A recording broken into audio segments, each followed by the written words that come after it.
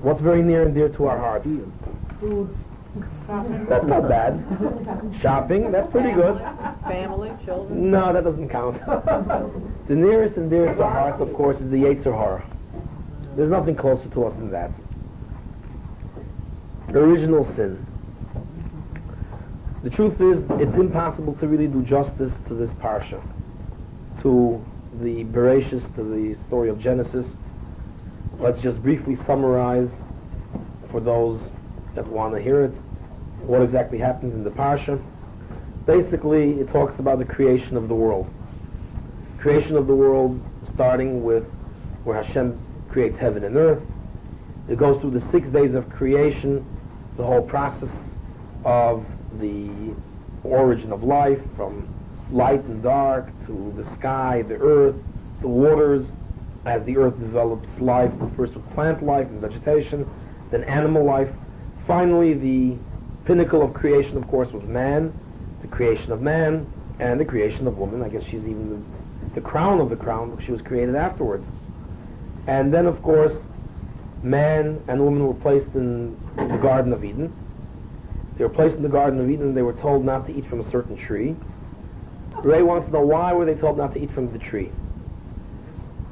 There are Rishonim that say that the answer to that is because. Because. In other words, there was no other reason at all other than the fact that Hashem told them not to do it. You have to realize you are not the master of everything. Hashem tells you, I place you in the garden, you can eat from every single thing that you see in front of you. From one thing, you have to realize that you're not the master of the universe.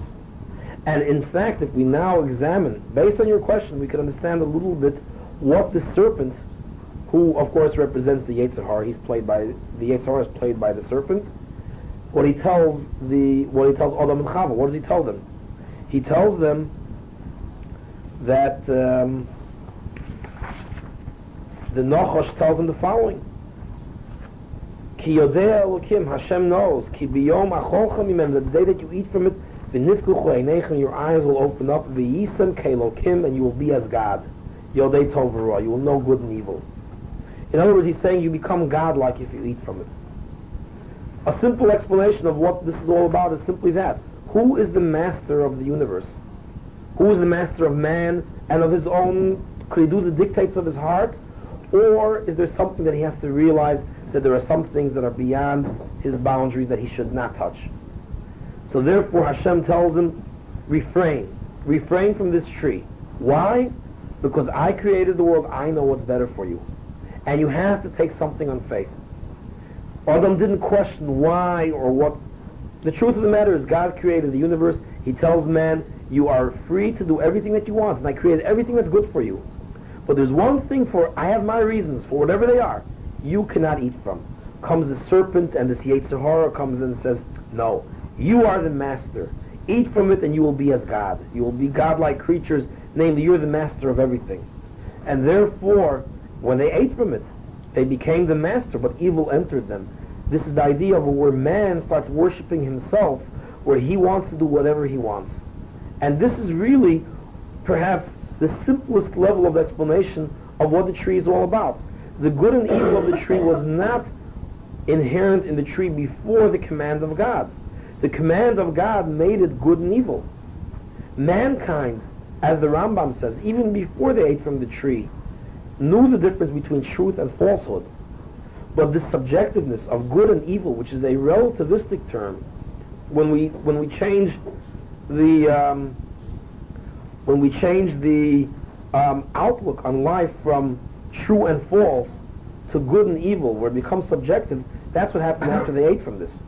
So in other words, God basically tells man, you have to hold back. You have to hold back from something. And if you don't listen to that, if you consider yourself to be in place of God, that you make your own decisions, then that's really the beginning of the downfall of man. Because it leaves nothing there's no boundaries.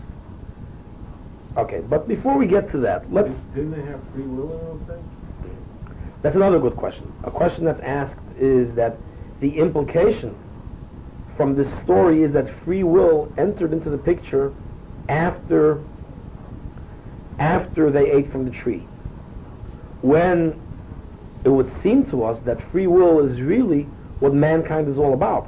The difference between man and beast is the difference between knowledge of good and evil, free will, intelligence, and the knowledge of or doing things based on instinct. Seemingly, man, before he ate from the tree, it says that he was naked, and it didn't bother him. He had no shame. He was like the animals. So what Ray is in effect asking is that it would come out that man, before he ate from the tree, was like a beast, or he was naked.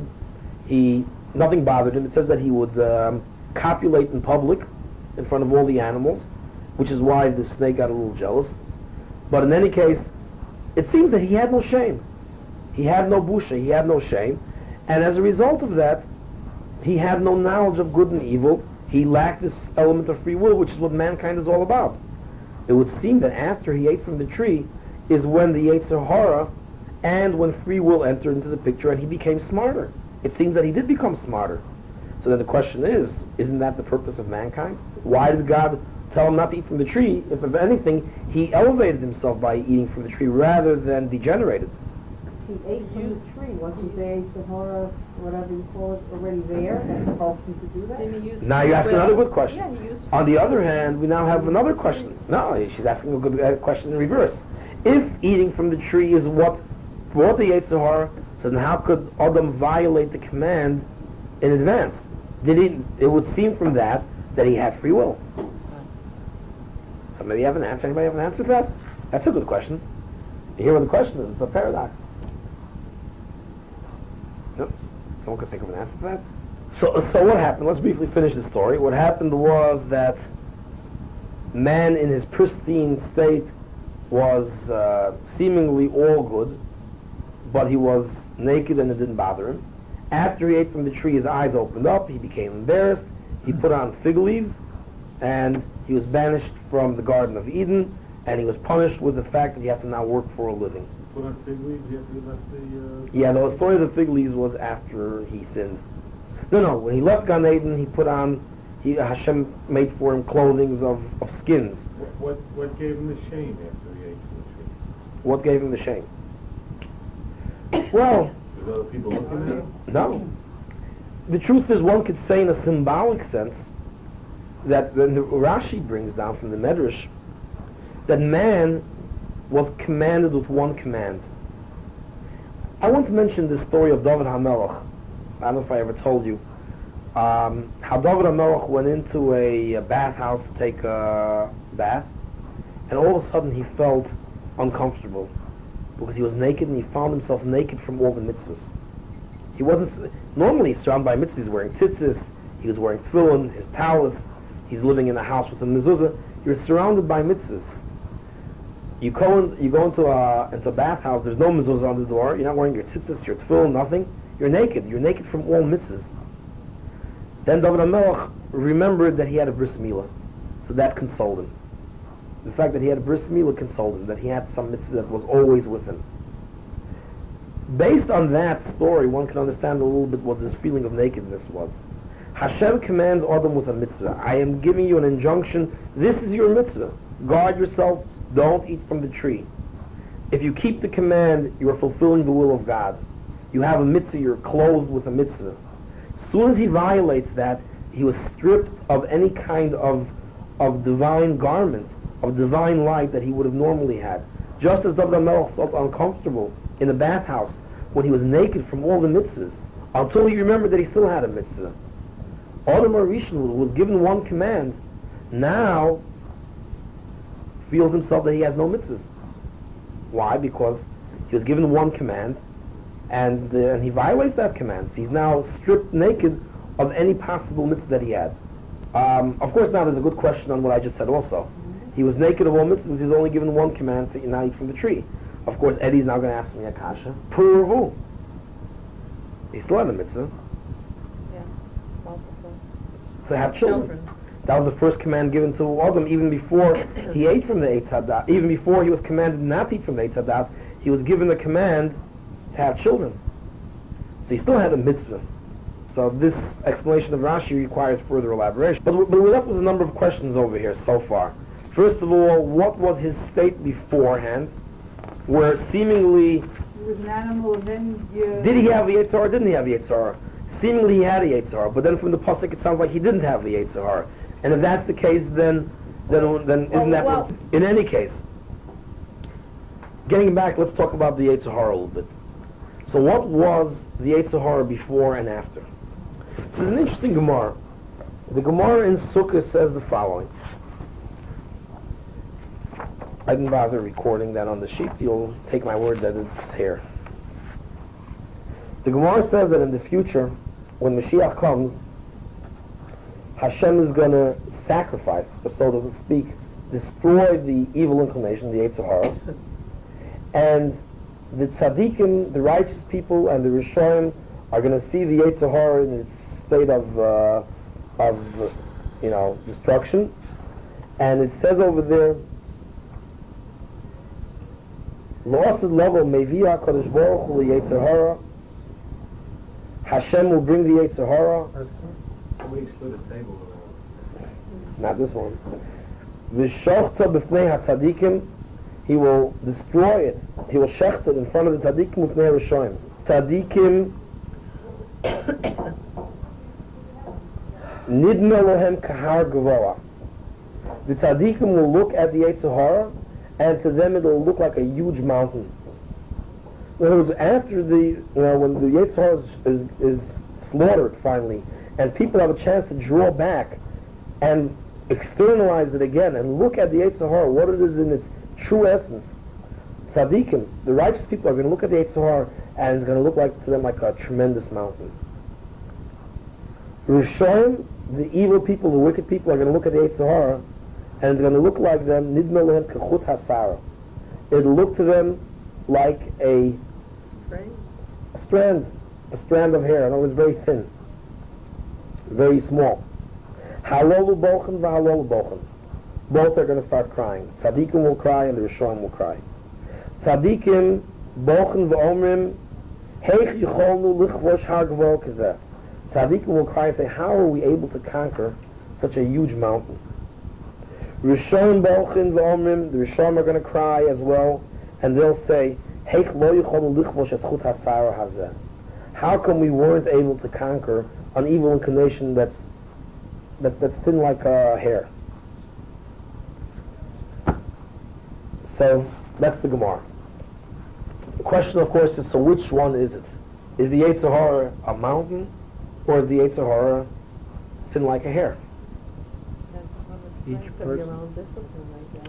Well, the truth of the matter is, I'll tell you, I understood this a little bit when I was, no, not what you're going to say. When I was in the Yucatan Peninsula, we're in a place, Chichen Itza.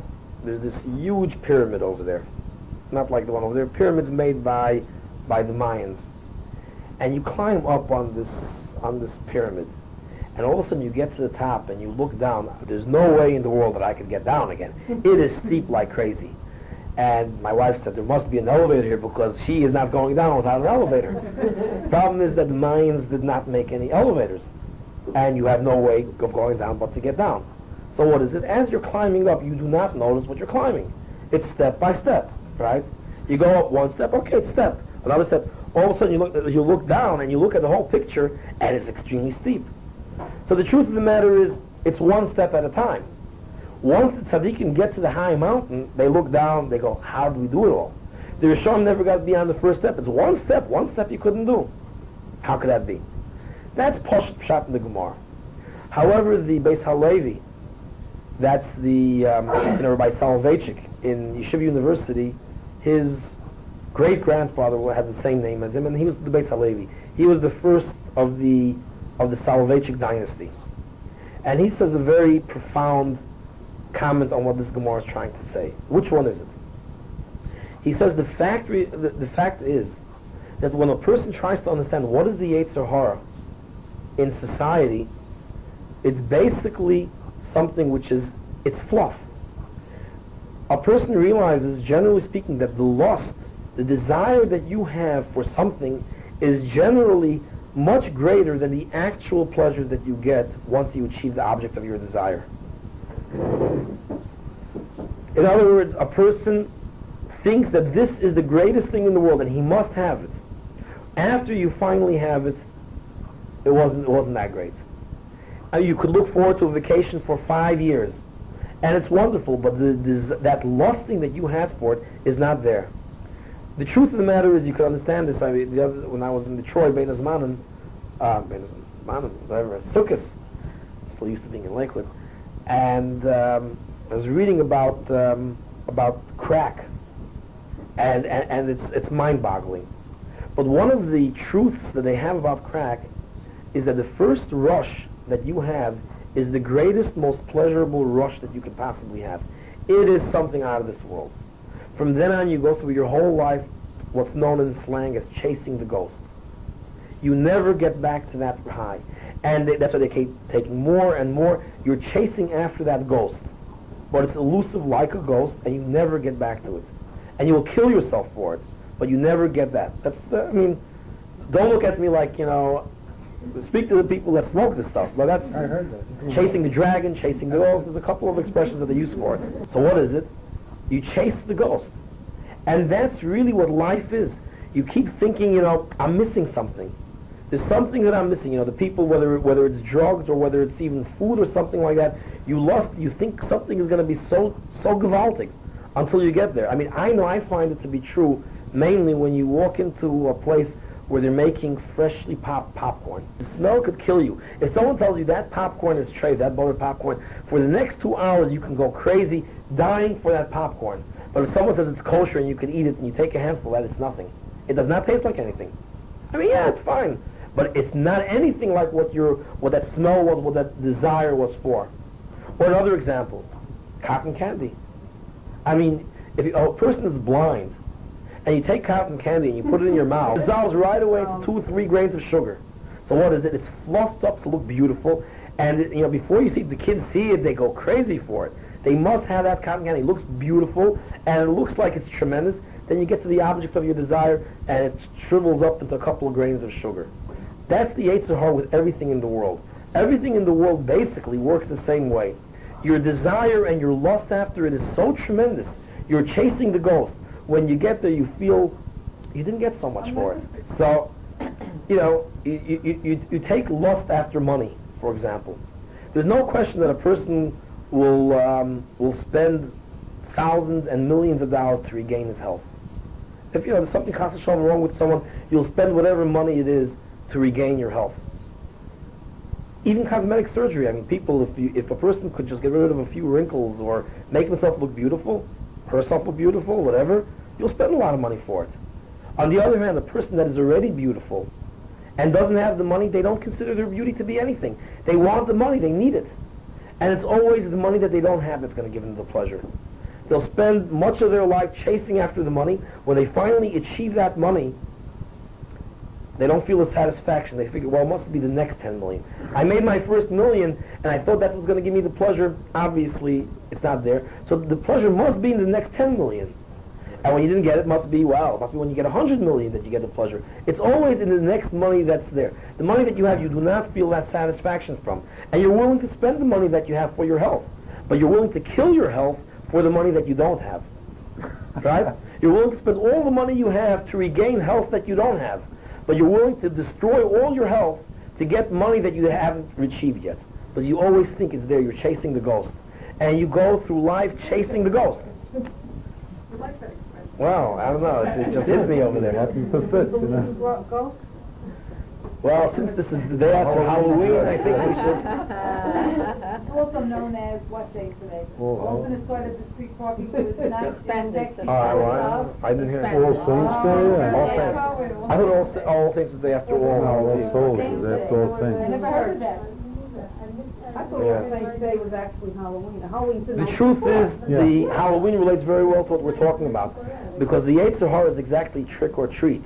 It starts off thinking it's a treat and then it tricks you. The Yetzer Hara tricks you. And that's really what the whole Yetzer Hara is about. Life, the lust that we have, is about the idea that you feel this tremendous urge and this need to get something, and you think that it's all going to be there when you get to it. And when you get to it, it fizzles into a few molecules of cotton candy, of sugar. Yeah, I'm just telling you, you watch a commercial on television, and they tell the kids, you must buy Ghostbusters cereal. Ghostbusters cereal. Why? Because it's the only cereal box that glows in the dark. They don't say anything about the cereal.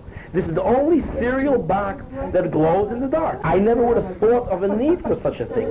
And it could drive the kids crazy that you must have this cereal box. It invents a need that wasn't there. All of a sudden, a new need, a new urge. And believe me, after the kids get that cereal and they turn off the lights and they see it glow in the dark, that they turn on the television and they look for another commercial to tell them something else that they need, and without it, they're nothing. Right? You look for something else. You get that. That's the Yetzer Hara. The Yetzer Hara has a way of making something so appealing that it's not on the same level as the actual pleasure that you get. Says the Beis Halevi. So what was Adam HaRishon before the sin? Yes, he had free will. The difference is that his free will, and he looked at things in an objective state where the pleasure fit the Yetzer Hara. He had a lust and a desire to do things based on what it really was. The Nachash, let's examine some of the words that the Nachash said, and we can see some of this. And let's go through the psukim. Let's start from Pasuk 1. V'anochash hoye oru mikol chayat hasada. The snake was more cunning and sly than all the other beasts of the field. Asher also Hashem Elokim, that God made. Vayomer el Isha, and he said to the woman, Af ki omar Elokim lo salchu mikol eitz hagon. Now it's very interesting how the Yetzer Hara starts things off. And this is another way, I mean, if you learn this parsha and you examine each pasuk, you will see so many things of how the Yetzer Hara appeals to a person. What did God tell Adam? God makes the following statement to him. God says, I'll just read it, you don't have to bother looking for it. He says, I'm going to give you, I'm putting you into a Garden of Eden, the Garden of Eden, and I'm giving you all the trees. And I'm telling you that you're allowed to eat, let's see, where is it? I put it over here. Yeah, Vaitzavas, it says, Mikol eitz hagon ochol tochel. From every single tree in the garden, you can eat, you shall surely eat. Ochol tochel is like an emphasis that a person can surely eat from it and enjoy yourself. From one tree, don't eat, because the day that you eat from it, you will die. That's what Hashem told him. Comes the Nachash, and this is the first instance of the Goebel's big lie. They understand what die was? Yeah. Comes, and this, Chazal already pointed this out thousands of years ago, that if you say a big lie, you'll be effective because the whole thing won't enter, but part of it will. The whole lie will not enter, but it'll make an impression. So, that's Goebel's big lie theory. So what does the Nachash say over here? So the Nachash says, Vayomer el Isha, he says to the woman, Ki omar Elokim lo sochel mikol eitz hagon. Didn't I hear God say something to the effect that you're not allowed to eat from any of the trees? Well, he right away starts saying, hey, you can't eat from anything, right? Isn't that true? So, that's where Nachash right away starts off. You can't eat from anything. Vatomer el Isha al Nachash, so she already starts watering down a little bit. Instead of saying, no, God said we could eat from every tree and it's wonderful. She just says a very simple statement. Yeah, we could eat. But it already no longer doesn't have the same, God tried making it sound, listen, you could eat from every single tree. One tree is very dangerous, don't eat from it. But everything else you could eat. The Nachash starts off, you can't eat from anything, right? So she says, we could eat. Like in a very simple, subdued statement. Then take a look at the next pasuk. No gratitude, in other words. Yeah, but also like she's already like somewhat watering down the pleasure of what Hashem said is permissible. Then she adds the following: but from the tree that Hashem said that we're not allowed to eat, we can't eat and we can't even touch it. In other words, she starts playing up the thing that you can't have as being something, we can't even touch it, we can't even come near it. God just said you're not allowed to eat from it, it's dangerous. He didn't say nothing about touching it. He says we can't eat it and we can't touch from it. Like, isn't that terrible? Yeah, that's another lesson. These are all proper lessons. But again, let's look at the psychology of what's occurring over here. The Nachash starts off trying to blow up what God said is forbidden and making it terrible, and what's permitted as being, very minor. And she's starting to fall for it. She's already downplaying the permissible and overplaying the forbidden. And then in terms of the ramifications of what happens if you eat, she makes a very crucial error. God said, the day that you will eat from it, you will surely die. She said, pen tamusin, because we might die. In other words, who says we'll really be punished? In other words, you already see the effect of the serpent's, his injection of evil. Pen tamusin, don't, God said we can't eat it or touch it because we might die. So therefore now the Nachash is able to come back already very easily. And as Rashi says, he pushed the woman into the tree and she saw that she didn't die, right, which she wouldn't have. So now the Nachash already found his way in. He said, you're not going to die. And now already he goes even a step further. Not only will you not die, namely that the punishment that God said is going to happen is untrue, but even God's motivation is suspect. God's motivation wasn't for your good because it's bad for you. It's because he does, for whatever reason, he had ulterior motives. You start already saying, you start with the Torah, well, if you eat ham, nothing's going to happen to you. And all those people that said not to eat ham, the rabbis, they said it because of this reason, that reason, and you start ascribing ulterior motives to what they did. That's already the next step. But you see how already it goes a progression. Well, I don't know if we are sure or not, but again, if you want to understand it allegorically, when I say allegorically, I don't mean that it didn't happen. I mean that we don't have to relate to Adam and Eve as a human being that we are familiar with. The concept over here, and this is a true concept about humanity in general. Let's keep it at that instead of trying to understand the people themselves. Instead of analyzing the psychology of Adam and Eve themselves, let's understand Adam. The word Adam means Adam, man, as he's prototype man. And Eve is Ein Kol Chai, she's prototype woman. Let's understand them as prototypes rather than as beings that we have to analyze their psychology.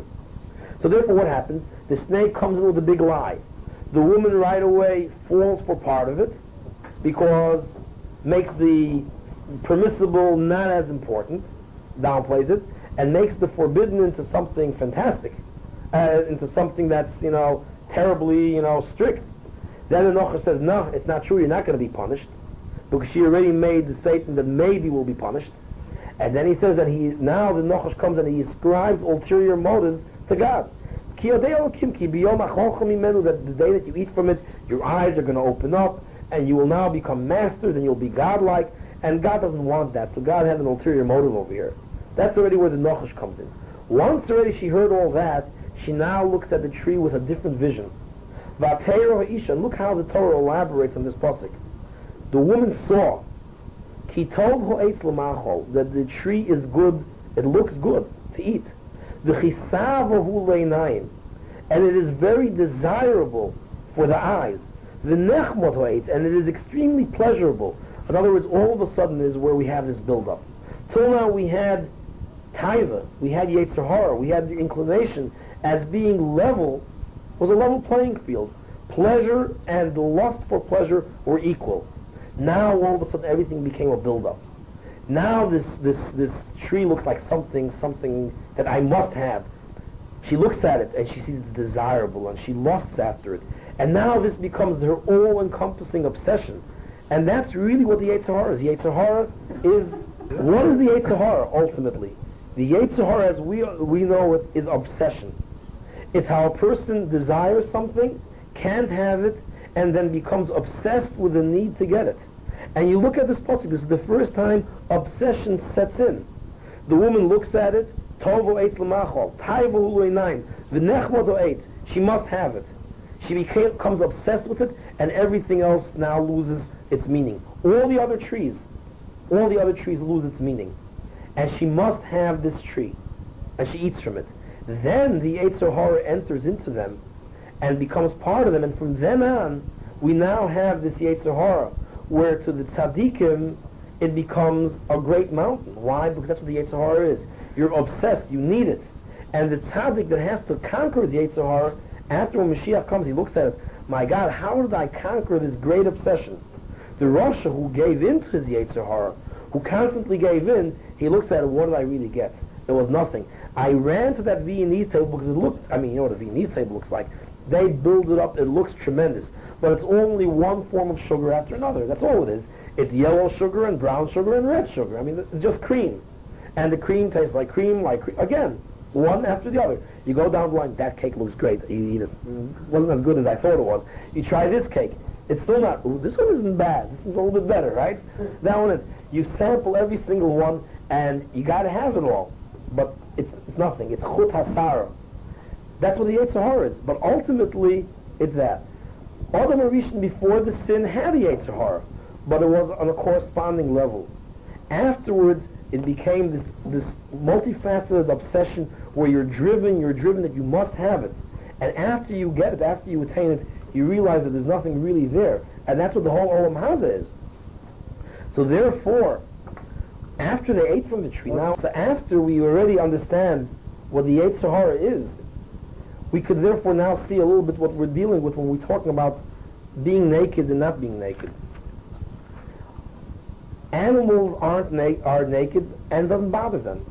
Why? Again, because basically their Yetzer Hara, their urge for copulation is on the same measure as the actual need and the pleasure involved. In other words, basically they have a need. The need produces a pleasure, and they copulate, and then they go off and do whatever else life is all about. It's on the same level as they're at. Human beings, on the other hand, all of a sudden went out of sync. Beforehand, everything was a level playing field. Their needs, their urges, their biological urges, and everything else was based on the way it should be. The Seforno says that before they ate from the Eitz Hadas, their genitals were like their noses and mouths and everything else. There's no reason why you cover up your mouth and use your mouth to eat. It's anything else, all the organs of their body was all equal. It was like any other human bodily need, and it was all equal, and therefore they were able to not feel any kind of embarrassment. Afterwards, all of a sudden, they saw that there was this build-up, this fluff. The power of imagination came into play. The imaginative faculties came in, and it started getting built up in their minds. The pleasures became, and the desire and the lust became a lot greater than the need. And as a result of that, they now felt an embarrassment, because they were no longer on the level. They were spiritual beings, and here they found a Yetzer Hara, they found a taiva, they found an urge that was no longer on the level that they were on a level playing field. It was way below them. They felt embarrassed. They had to cover themselves up. But I'll tell you something that I heard from Rav Baruch Sorotskin in the name of his father, my Rosh Hashiva. But afterwards, I think the Malbim says practically the same thing. This is an interesting idea.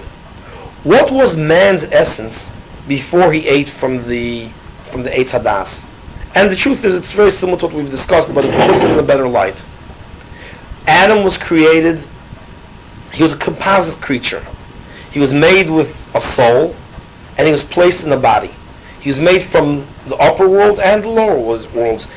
We don't have time to go through it, but if you look at the Psukim, you find there are two stories of the creation of man. In one place it talks about how God made him in his image. Bara also, he made him in his image. Then in the other place it says, Vayitzar asa Adam ofer min ha'adama. He formed him out of the dust of the earth. Man basically is made from the dust of the earth as an animal. It was an animal part of man. But Hashem injected into him a neshama, a bria, and that was a special creation. The Tzelem Elokim, the image of God. And the human being is basically made up of this composition where part of him draws him to earthliness and part of it to spirituality. Now the human being in his perfect form, when he was a soul, when the true essence of the human being was a soul, his body was a utensil.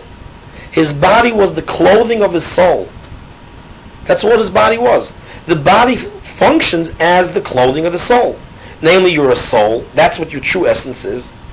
Nowadays also we have a similar philosophical idea. Is man a body or a mind? What are you? What is your true essence? Do you consider yourself to be a mind enveloped in the body? Or is your body yourself that you just happen to have a mind? It's the same kind of an idea. The human being before Adam, when he was created, was a soul. He was a spiritual substance clothed in the body. He wasn't naked. His body was his clothing. His body clothed his soul. Now he ate from the Eitz Hadas, and he became one with his body. Now the essence of man became his body. His body was now naked. Beforehand, he was a soul that was enveloped and encompassed encased in the clothing of a body. And he didn't feel shame from his body because he knew, I am a soul. He looked at Chava, she was a soul. I am a soul, you are a soul. We utilize our bodies for whatever the needs are. Our bodies are here to be utilized as utensils, and we utilize them properly. There's nothing to be ashamed of. We're on a level playing field. Everything is the way it should be. It's in harmony. Our Yetzer Hara is in harmony with our essence. And therefore, there's nothing to be ashamed of. The same way that animals in a sense aren't ashamed, humans in their sense, we're also not ashamed. Because we are, in our true essence, souls, neshamas, that we have clothings of bodies. And our bodies, nothing to be ashamed of. But after they found that they sank down to the level of where their essence now became bodies, and that's what they were. Their bodies were themselves. They felt naked. Their bodies didn't have any clothing. Their bodies no longer were clothed. When you understand that you now needed clothing, one can understand how low we have sunk nowadays. Whereas Adam, before he sinned, was a soul that was clothed in the body, and his true essence was the body, was the soul, and the body was only an outer garment. Came Adam in his subsequent state, and his true essence became his body, and now he was naked and needed clothing. We have now reached the point of where we look at a person's essence by their clothing, not even by their bodies. You look at a person and you see what he's wearing, oh, that's the person. I mean, what have we become? It's the same thing with the cereal boxes. That, what do you eat? You eat the cereal. The boxing is just the container. You have to have a container in order to throw away. What is it? But now already we look at the container and that's it.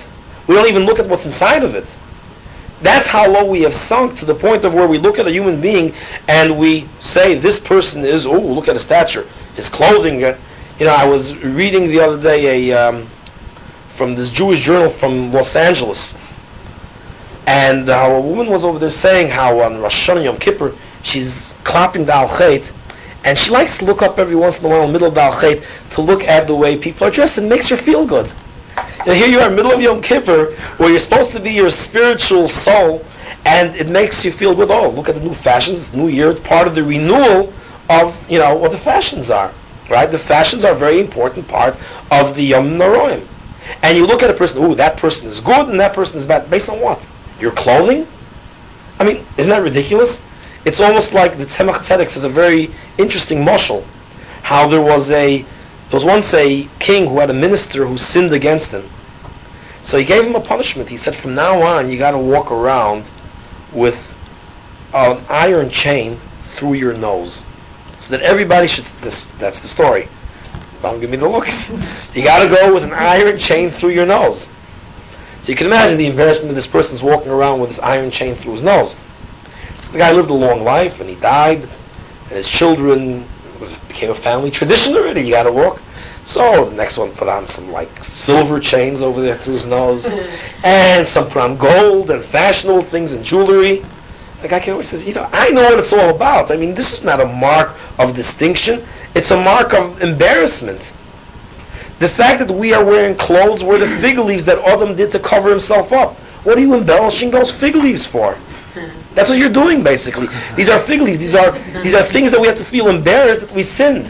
And that's how we're doing it. Instead we look at a person, oh, this person is, his stature in life is because he wears Pierre Cardin, and oh, this person, what is he? I mean, you go through certain societies, and you find that they look at, who's that person? He's only that's ridiculous. You're going to make a person's essence based on his clothing? That's where we've reached. I must say, I walked into Riverdale, Judaica, and I almost laughed. Reb Shamshon Raphael Hirsch says that as a reminder to our previous state, Hashem gave us a very interesting mitzvah. And the mitzvah is tzitzis. Tzitzis. What is the mitzvah of tzitzis? We actually put on clothing that have a certain spiritual, symbolic significance to it, to remind us of the Torah and of what our purpose in life is. In other words, we put on clothing that remind us of our spiritual state, which is just the opposite of what the Yetzer Hara is, where it externalizes everything and makes everything more and more superficial. So I walk into Riverdale, Judaica, and now there's a new thing that if your child doesn't have it, he is going to be lacking something, he's going to make your life miserable. Talis Cotton's tzitzis with Batman logos on them, and matching Batman yarmulkes. And you have to be the first kid on your block wearing a Batman logo that says on it Batman in Hebrew, with a Batman yarmulke, matching. So this is now already on your tzitzis. It's creating a need that no longer existed. I mean, Reb Shlomo explains tzitzis to be a spiritual garment, and instead we are now creating a new need, a new Yetzer Hara, a new external thing that you must have, and you'll blow it all up out of proportion. And if you think about society, I must repeat a vort that I might have once said, and I don't know if everybody remembers it or not, but it's appropriate over here as well. It says by Esav, I don't know if anybody will recall this, it says that Esav, the brother of Yaakov, he came in over there and he said to Yaakov, what? Why wouldn't we recall it? Okay. You said it, we're learning it. No, Esav, yeah, that's also true. Interestingly enough, I'll point out something in a second. It says that, how did he get his name Edom? How did he get his name Edom? Wasn't it? Yeah, but that's not what the Torah says why he was called Edom. The clay was red? The clay? No, he was eating lentils. No, he was, Esau was Yaakov's brother. And Yaakov was making a pot of lentils. He was making a pot of lentils, Nizid Adoshim. And Esau came back, he was so hungry that he wanted to eat some of those lentils. So he asked Yaakov, I'm so hungry, I'm starting to just stuff it into my mouth. Haliteni nomen adom adom hazeh. Stuff into my mouth some of these lentils because I'm so hungry. And then it says, Al Kain Kor Shmo Edom. For that he was called Edom for his whole life. Edom, by the way, means red. Now the question, of course, is, that's a pretty insignificant reason to call a person Edom for his whole life because he was once so hungry that he wanted to eat lentils. Yetzer Hara that made him eat the... Well, this is Yetzer Hara, but I mean, people are entitled to be hungry. Is that why you're going to call him Edom? So call him Bean. Let's call him Nizid Adoshim. Why do we call him Edom? We call him red. No, because Al Kain Kor Shmo Edom because of the beans were red. But let's call him Bean. Let's call him Lentil. Hey, Lentil. Call him hungry. Call him hungry. Why? Call him Turkey. Adamah is earth, isn't it? Why call him Edom? The Sephorah says a very interesting enlightenment on this. Nation of it. What did Esav say? Esav didn't come in saying, give me some of those beans. He didn't even know what was in the pot. He took a look at it and he saw the color, and the color appealed to him. Give me some of that red stuff. He didn't say, give me beans. He said, I don't know what it is. It looks great. Just stuff into me some of that red stuff. I want some of that red stuff. Give me that red stuff. That's what he wanted. Al Kain Kor Shmo Edom. The most superficial thing about everything is the color. Right? You walk into a showroom and they show you this beautiful Rolls Royce, but if it has a nice brown, dark brown color, that's it. Two-tone. You walk into two-tone, whatever. You look at a Mercedes that's red, a bright red, flashy Mercedes. I mean, what is that? It's about a quarter, an eighth of an inch. I don't know how much paint is on it. About an eighth of an inch deep, and it looks great. You want it, and that's why you buy it. The first thing that strikes you, the most superficial thing about anything, is color. That's the most superficial thing about anything. An apple, you look at the apple, it looks nice, so you eat it. What do? You peel off the peel and you throw it away, right? The color happens to be the most insignificant part of it. With the car, it's the most insignificant. It looks good, but it has no function. With an apple or an orange, a beautiful orange, you rip off the peel, you throw away the peel, and you eat the insides. So really, it's the content that counts, and the color is there just to appeal to you. It's, again, this Yetzer Hara, right? That's what it is. Edom was... Why was he called Edom? Because that's what Esav was. Esav was so impressed with superficial qualities that when he saw food, he didn't even know what the food was. He wanted the red stuff. We can now understand why we could refer to our Golus as Golus Edom. Because again, with all the superficiality, you walk into a store and you will buy one candy bar over another based on its wrapping. If it has nice gold foil wrapping, and another candy bar does not have nice gold foil wrapping, you will buy the one with the gold foil wrapping. Even though you then peel off the wrapping and you throw it away. You have two cans of soda, and one is a little bit beaten up or whatever it is, or it's not made nice, and the other, the Pepsi can or the Coke, is a nice high gloss, red, white, and blue, you will buy that. The point is, we are so superficially impressed with things that we now go to the point of externals of where you will buy a cereal for the box rather than for the cereal. You will buy what? Well, the prize is already a good reason, perhaps. That's already inside of it. But I mean, to actually buy a cereal because of the box? I mean, you're going to buy something because of a box that you discard, you throw it away right away? That's all external influences. That's Edom. That's all Edom. That's Golus Edom. It's interesting. It says over here, you know what the Maharsha says on that Gemara that I said, that Nidmelon Kahar, or Nidmelon Kesar, he says the Siman is Har Seir, which is the representation of Esav. Esav is the representation of the Yetzer Hara, and he's known as Har Seir, the Mount Seir. So you have two aspects of it, the Har aspect and the Seir. The Sar. Seir comes from Sar. The point is Esav represents external, superficial qualities. And that's what the Yetzer Hara is. But it's more than just that it's superficial. It's this blow-up and this build-up of the superficial to the point of where you feel that if you don't have it, you lust after it tremendously. And that's why there's another expression that we refer to the Yetzer Hara on Pesach. Chometz, right? What is chometz? Se'or shebe'is, it's fermentation. What is that? It's when you don't deal with the essence, you just fluff it up to make it look good. You put a little bit of yeast. Yeast doesn't taste good, but it makes the bread, it rises and makes it look all fluffy. It's like taking sugar, grains, and fluffing it up into cotton candy. That's the Yetzer Hara. The Yetzer Hara is fluff. It makes things look appealing, but it's not its true essence. The true essence is something totally different.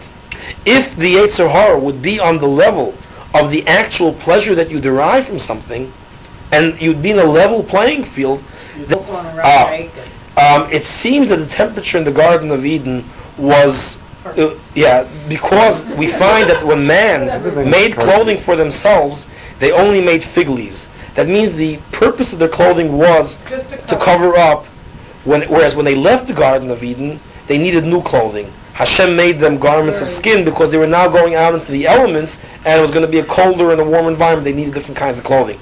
So therefore there's two purposes to clothing. One as protection from the elements and the environment, and the other as a covering because of the embarrassment. But the embarrassment is due to the sin.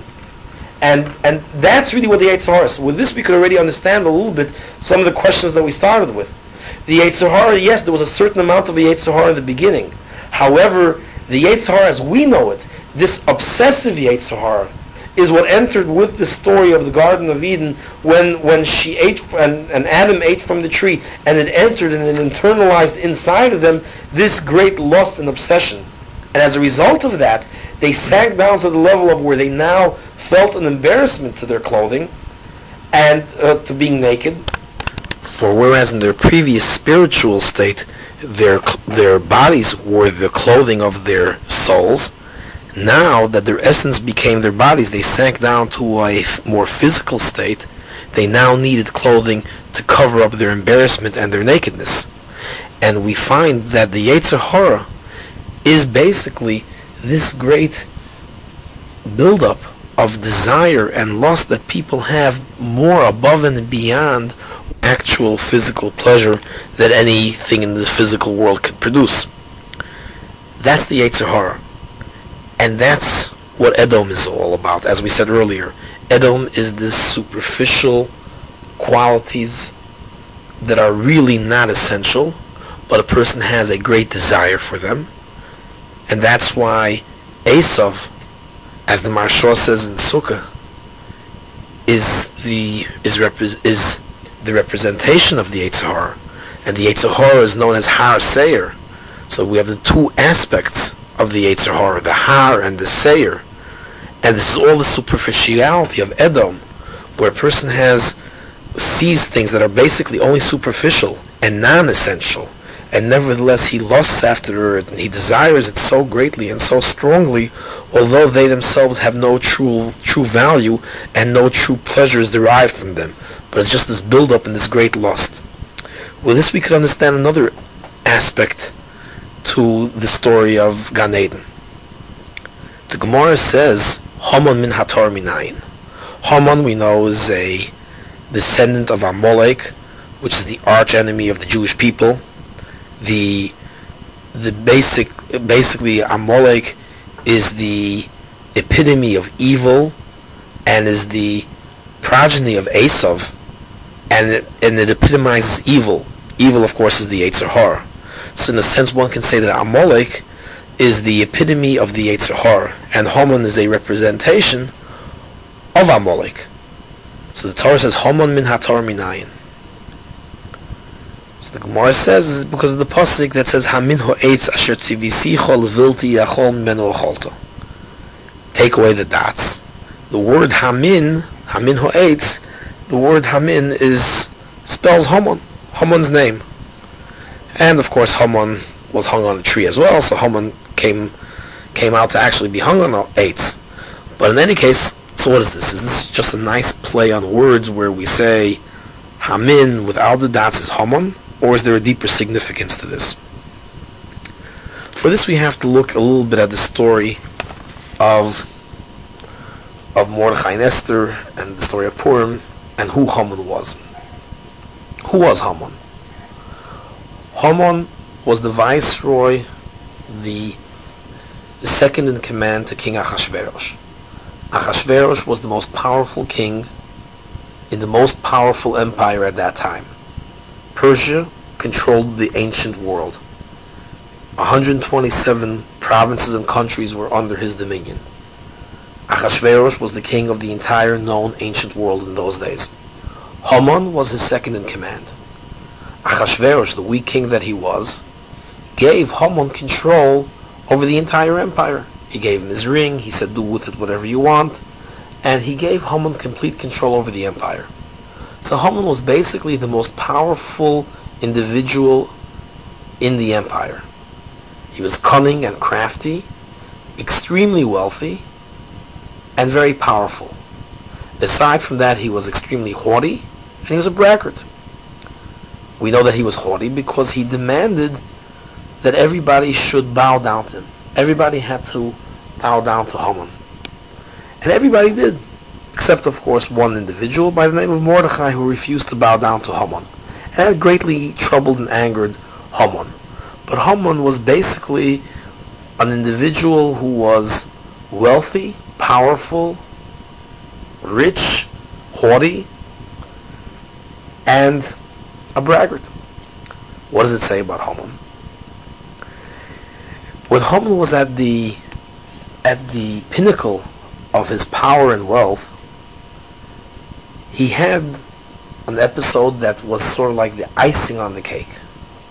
And that was that Esther invited him and him alone to a private banquet that she prepared for Achashverosh and herself and Haman.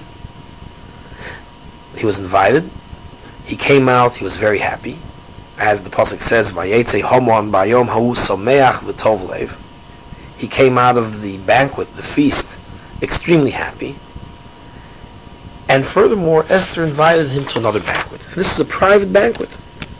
So Haman at this point was at the pinnacle of his position in the world.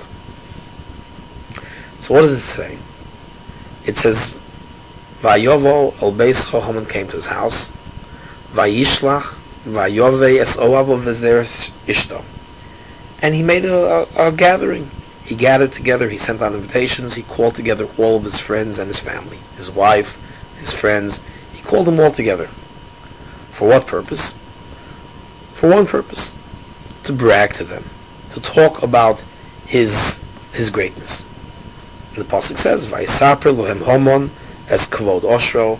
Haman then relates to them his kavod, his honor and respect, oshro, his great wealth, v'rov bonov. He talks about his kids, his many children. Obviously there was a certain amount of nepotism there. He must have placed his children in positions of power and prestige, where he places one in the finance ministry, and another one is the governor of this province, and another one is in control of that, and another one is a minister of this and that. And he's telling all of his friends and relatives, he calls them together and he starts talking about his wealth and his prestige and his children and his position and their positions. Face kosher gidlo hamelach, and all of his glory from the king, how he's the greatest in the empire. Face asher nisto al hasorm v'avdei hamelach, and how he is uplifted above all of the other princes of the realm, how everybody has to bow down to him. And then Haman says, not only this, Vayomer Haman af lo heviu Esther hamalka im hamelach al mishta asher osasa ki mosi. Not only that, but even Esther, the queen, makes a private banquet for Achashverosh. She wants me there as well. She wants me.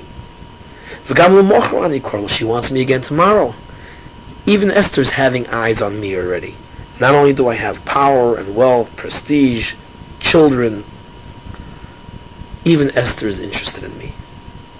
So Haman is now talking about his pinnacle of power and prestige. And then Haman makes a very telling statement. And this Nakuda, this point, points out exactly who Haman was. V'chol ze einenu shoveli. None of this is worth anything to me. All of this power and prestige that he called together, it's meaningless to me. I have nothing. B'chol eis asher ani roes Mordechai HaYehudi yoshev b'shar HaMelech. When I see that Mordechai HaYehudi doesn't bow down, as it says, Vayetze Haman bayom hahu sameach v'tov lev. He was in a fit of joy when he came out.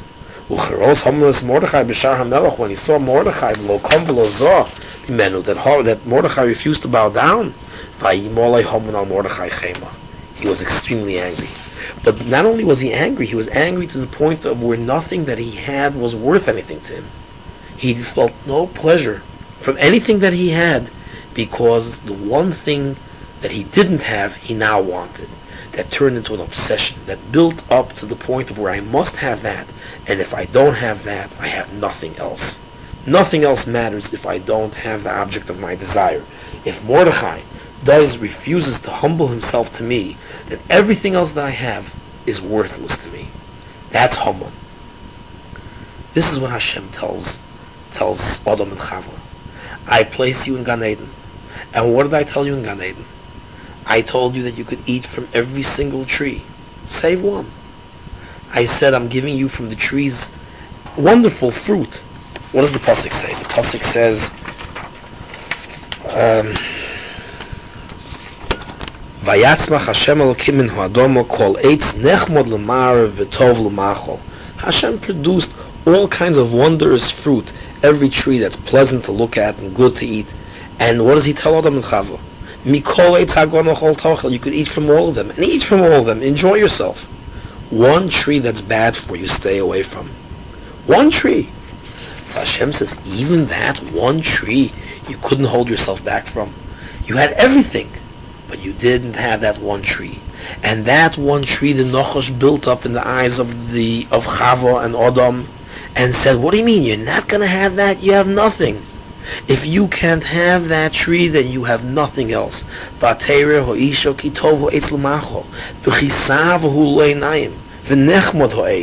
It was desirable. It was something to lust after. And the lust builds and builds and builds and becomes greater and greater till it turns into an overwhelming obsession. And at that point, no other tree will help. And everything else that you have in Gan Eden, you could be sitting in Gan Eden. But if the one tree, that one object of desire that you badly want, if you can't have that, if that need, that's not a need, but now was developed by your Yetzer Hara, and it tells you must have that, and you can't have that, then v'chol ze eino shoveli. Everything else that you have is worthless by you. That's what the Yetzer Hara does. The Yetzer Hara is capable of taking a person that's in Gan Eden. It's capable of taking a Haman, who is the most powerful person in the empire, the richest and most powerful, and has everything going for him. And the Yetzer Hara is able to tell him that if you don't have that one little thing that you really desire, you can't have that, then you have nothing, and nothing else is worth it. And drive yourself. You become a driven person. You become driven to the point of destruction. And that was Haman's downfall. Haman's downfall was that this object of this obsession, he was driven to destroy Mordechai at all costs. He wasn't happy with what he had. He had everything, and he could have been happy with it, and everything would have been good for him. But the one thing that he didn't have, he was driven to the point of destruction where he brings himself down, and that was his fall. This is what the Yetzer Hara was. This is the Nochosh HaKadmoni that went to Chava and said, you're in Gan Eden, but if you don't have the one tree that you can't have, then you have nothing. And being driven by this desire, by this obsession, was the downfall of man. You had to eat from that last tree, that's your downfall. And then that Yetzer Hara, that Nochosh HaKadmoni, became internalized. It became part of man. It became part of Adam and Chava. And it became part of their children. And it came out in Esav. Esav is Edom, Har Seir, external quality, superficiality, Har Seir. Edom, Halitani Dom and Hodom Hodom Hazeh, superficial to the point of where color matters and nothing else matters, where only the most superficial, meaningless things matter, and things of true content don't matter. That was Esav, that's Edom, that's Har Seir, that's the Yetzer Hara, and that was Haman, that was Amalek, pure unadulterated evil, and that's Haman. This is how the Yetzer Hara can be epitomized as being pure unadulterated evil, where it's able to be the Sor Shabi'isa. What is Sor Shabi'isa, as we said before? It's fluff, it's nothing. It's when something has absolutely no true content, no nutritional value, like the color of an object has no nutritional value, but it looks good. Sor Shabi'isa. It has no flavor, it has no nutrition, but it makes it look good, and it makes you desire it, it makes you lust after it. It's this big fluffy buildup. That's what the Yetzer Hara is, and that's part of man. That's Edom. That's the Golus Edom that we're living in, where a person will take the cereal box that's discarded, and that becomes the Iker. Where Madison Avenue develops new needs and new things to cause people to lust after. Where if you don't have this kind of towels cotton with this kind of a logo, then you're lacking everything. And after you have that, then they tell you that you need something else. And they develop more and more things that are non-essential needs. They tell you they're needs, and they make you lust after it, but they're non-essential. You don't need them, they're not good for you. It's ra, it's not tov, it's bad, it's not good. But you think it's good, and you lust after it, because it becomes tavahu leinaim, nechmod ha'etz. It becomes built up into this great, overwhelming desire and obsession, this Har Gavoa. That's what the Yetzer Hara is, this Har Gavoa, this great, gigantic mountain. But it doesn't have any true essential value to itself. And it has no intrinsic value. And that's what the Yetzer Hara tries doing. That's what it makes you lust after new things that we never would have thought of before. And it tells you that if you don't have those things that you're lusting after now, you have nothing. And that's what we have to fight. Because ultimately, after we give in to our Yetzer Hara, we see that the whole thing was a mistake. The whole thing was a bluff. The whole thing was a fluff. As the woman says, it says, Vatomer Ho'isha. What does she answer Hashem why she did it?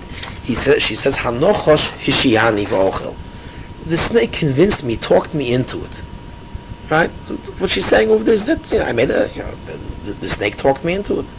Targum Onkelos translates the words Hishiani as Atayani, that he fooled me. Because that's what the Yetzer Hara is. The Nochosh fools you. You thought it was something, but it's not. What you thought it to be, it wasn't. You thought it was going to be great. It's going to feel great. It's going to be great. It's going to do good things for you. But after you get there, after you've done it, you feel terrible. It's no longer an it's an oi. It no longer feels good. You think that food's going to give it to you and it's going to make you feel great, but afterwards you feel miserable. You feel terrible for it. I was fooled. The Nochosh made me think that if I don't have this tree, who knows what I'm going to be missing. And if I have it, I'll have everything. Now that I ate from it, I see I have nothing. He fooled me. That's what it is. The Yetzer Hara fools you. And that's Golus Edom that we're living in today, even more so than at any other time. What the person has to work on is to realize that what the Yetzer Hara is something which builds itself up into something that isn't really there. It's a non-existent ghost that we're chasing after. We're chasing after the ghost, but we're not chasing after something that's really there, and we'll never get to it. So therefore we can understand what the Yetzer Hara was before Adam ate, when it was a true equivalent Yetzer Hara to the pleasure. Now it became built up into something false. That's what happened after the Eitz Hadas. We could also understand the other question. namely as to now that Adam and Chava were naked because they had no mitzvahs and they felt embarrassed. We already gave several explanations of what this nakedness was, namely either that their bodies now became their essence and therefore their bodies were naked, or as we said before that, because whereas until now their Yetzer Hara and all of their desires were on a corresponding level to the actual pleasure, they were now no longer did it fit into its true pleasure, and they felt embarrassed about it. Whereas we gave the example from the animals, where the animals have their desire corresponding to their needs.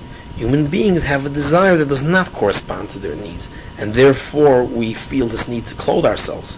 But we also said from Rashi that they were naked for mitzvahs, because the one mitzvah that they were given now becomes, they lost that mitzvah, so they're naked from mitzvahs, like we said from the example of David HaMelech in the bathhouse.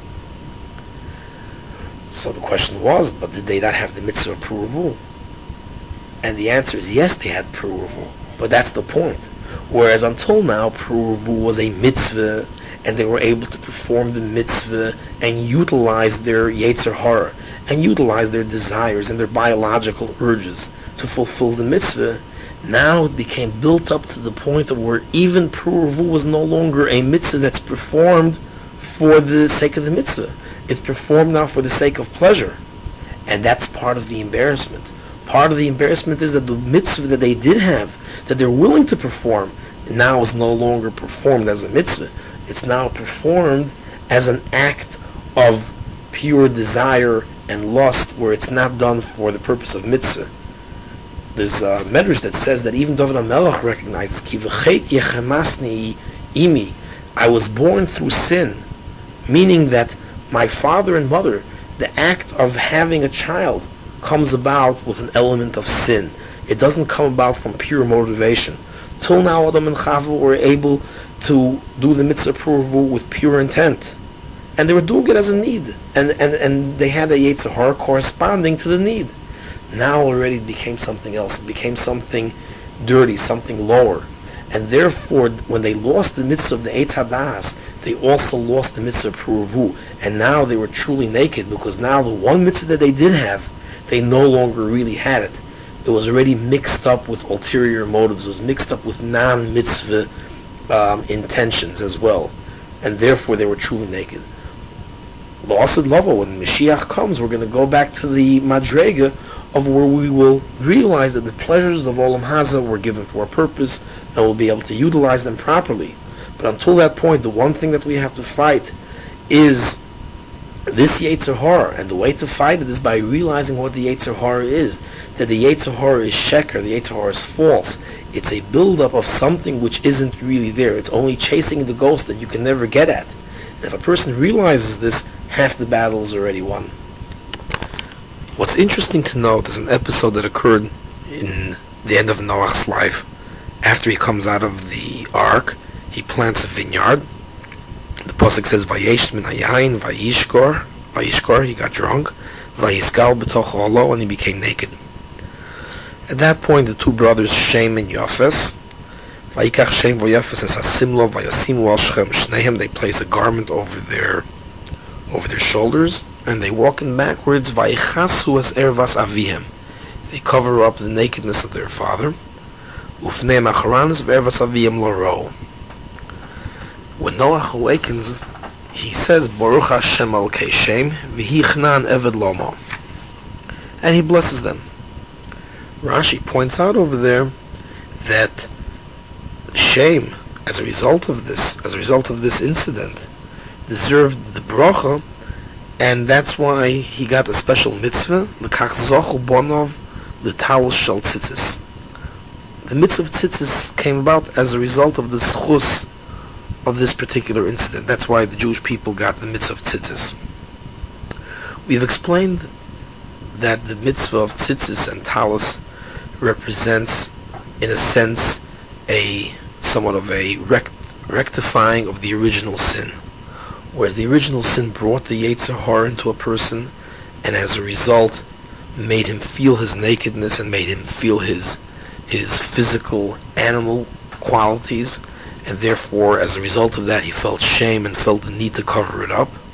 The mitzvah of tzitzis represents a spiritual awakening, so to speak, or a reminder of the spiritual mission of man, where we place upon ourselves not a cloak of shame to cover up our animal nakedness, but a spiritual garment to remind us of our original state, of our pristine, pure state before the sin. One can now see the connection. In both cases, there was a covering up of the nakedness. In Adam HaRishon's case, he covered up his nakedness with a garment, but that was an act of shame that came about from a defiance of the will of Hashem. He violated one of the mitzvahs, the only mitzvah that Hashem gave him, and as an act of shame, he covered up his nakedness. There, the covering up was a degrading thing for him, because it highlighted an act of shame on his part. So the covering up was something which he was embarrassed from. On the other hand, in the case of shame, the covering up of the erva of his father, the covering up of the nakedness of Noach, was a spiritual act. It was a mitzvah. He was doing a good deed with that. He was showing a sense of shame, of spirituality, that man, in his lower animal state, requires this. And as a result of that, here the clothing of the nakedness was a good act, was an act of elevation, of spiritual elevation. As a result of this, the Jewish people merited the mitzvah of tzitzis, which represents a cloaking, a spiritual cloaking of our bodies, and a reminder of the Torah. We know that tzitzis represents a reminder of all the mitzvahs of the Torah. And what is the Torah if not the guiding light to show us back to our original state, to bring us back to our pure and pristine state before the sin? Tzitzis is a reminder of the whole mitzvah of the Torah, of all the mitzvahs, because tzitzis cloaks us and clothes us in the spiritual light of the mitzvahs. And therefore, from this act of the covering up of the nakedness, which was a worthy act, we merited the mitzvah of tzitzis, which again is a clothing of a spiritual kind. With this, we can understand also the incident in the Gemara that the Gemara Menachos brings down about the story of one of the Talmidim of Reb Chia, who decided to go to a far distant land to visit a very high-class prostitute who was very expensive, and he had to make appointments months in advance, and he traveled for many months to get there. And when he arrived and he spent a vast sum of money for it, he came in and he found that there were rows and rows of silver and gold beds piled one on top of the other, till he finally reached the zona. Upon reaching the highest rung, his tzitzis wiped across his face, and it sort of like woke him up. At that point, he fell down from all 7 levels of the beds to the ground. At which point, the zona came down, the prostitute came over to him and asked him, did he find anything wrong with her? To which he said that it's nothing wrong with her, it's just that the mitzvah of tzitzis reminded him of who he was, and therefore he's going to leave. And he gave up his desire for her, and he went back to learn. This so impressed this particular prostitute that she sold all of her worldly goods. She traveled to Eretz Yisrael to inquire at the school of this sage, and thereupon she converted, and they got married. To which Reb Chia said, you see how the mitzvah of tzitzis brings reward in this world as well, that whereas he wanted to do a forbidden act, now he's married to her, and what was previously forbidden is now permissible. Again, we see from this story how tzitzis has the capacity to cover up the nakedness of the original sin, whereas the original sin was this desire, these animal desires that came within a person, these uncontrollable animal desires, and as a result of that, our nakedness is something to be ashamed of, that we have to cover up. Tzitzis represents a going back. It represents a return to our original state.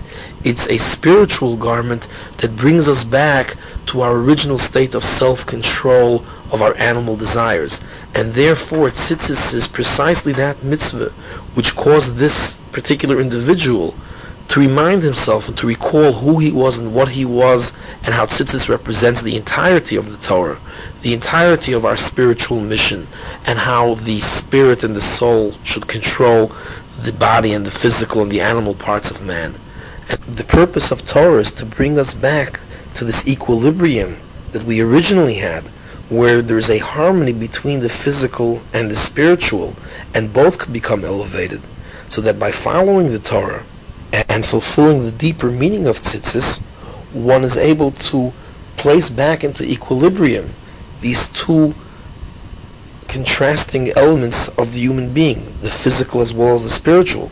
Once everything is back in harmony and we control ourselves fully the way we were supposed to, then there's no longer a conflict between the physical and the spiritual.